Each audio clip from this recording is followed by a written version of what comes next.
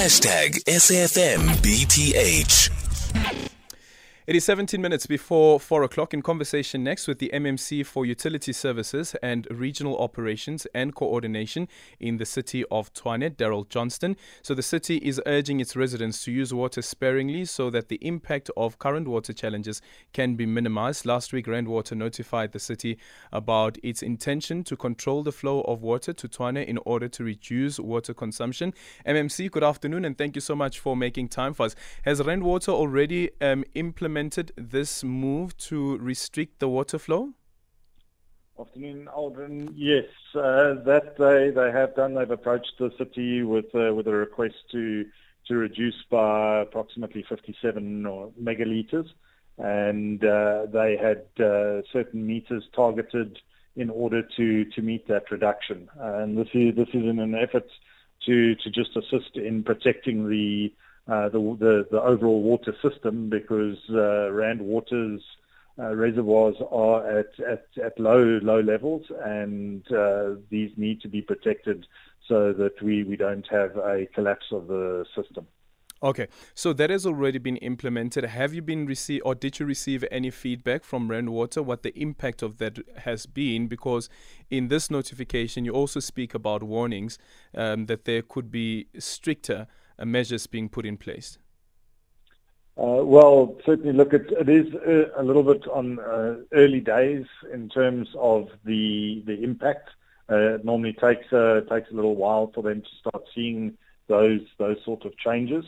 And we were actually on a meeting a little bit earlier with Rand Water just to discuss the measures and how to move forward as far as that is concerned. But at this point, they are receiving the full cooperation of the city to try and meet these and mitigate the potential outfall otherwise. Does the city have any planned water cuts currently as part of trying to meet this demand from Rand Water?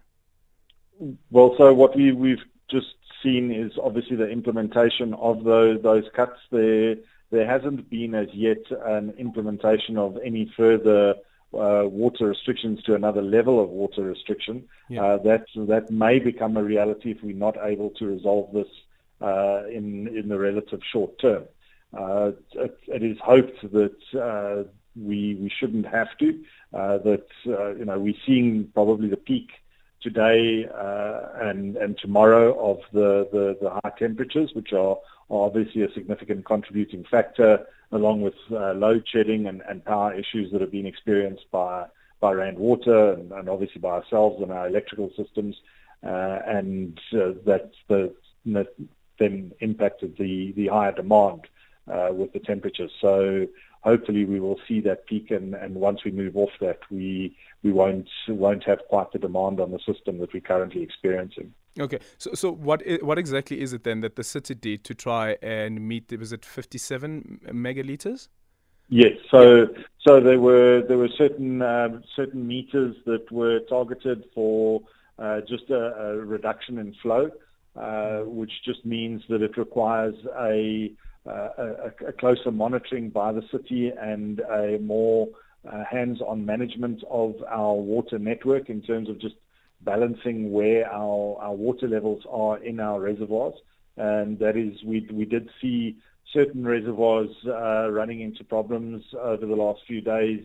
We've had issues in Soshanguve, we've had issues in Waterkloof and Monument Park and so forth. And then we engage with Rand Water, make adjustments there, adjust other meters so that we can just try and get balance and restore water, which is happening. In some areas it does become a bit more difficult if the demand just continues and we're not able to then catch up with the backlog that's being experienced because of that into the reservoirs. Mm-hmm. Because the reservoir does have to be at a certain level before it pumps, for example, into a tower, which provides the pressure for the high-lying areas. So yeah, it's a whole integrated system that you have to manage very carefully to make sure that it all works. So have those been restored in Waterkloof, parts of Monument Park as well as Soshanguve? It has been restored. Soshanguve, we did get restored, and now we've gone backwards a little bit as far as that's concerned. And so we are now implementing other measures to try and ensure that we can get those levels where we need them in the reservoir. So the same in Manandi, similar sort of issue that we continue to have there. So we are implementing other measures to try and ensure that we get the levels right. Okay.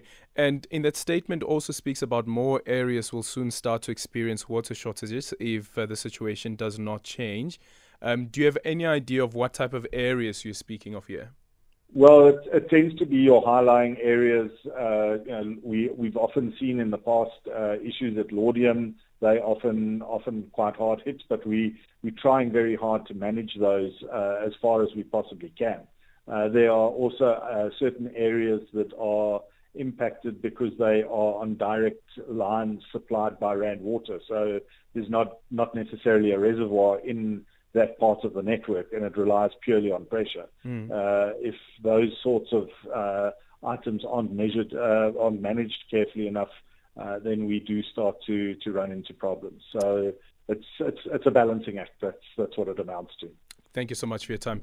Daryl Johnston is the MMC for Utility Services and Regional Operations and Coordination in the City of Tshwane. Remember, last week we also spoke to the City of Joburg and them also implementing some of those restrictions because of that alert that they received from Rand Water. 0614 104 107. That's our WhatsApp voice note line. You can also drop me a tweet at Aldrin St. Pierre, and our studio line is 086 000 2032.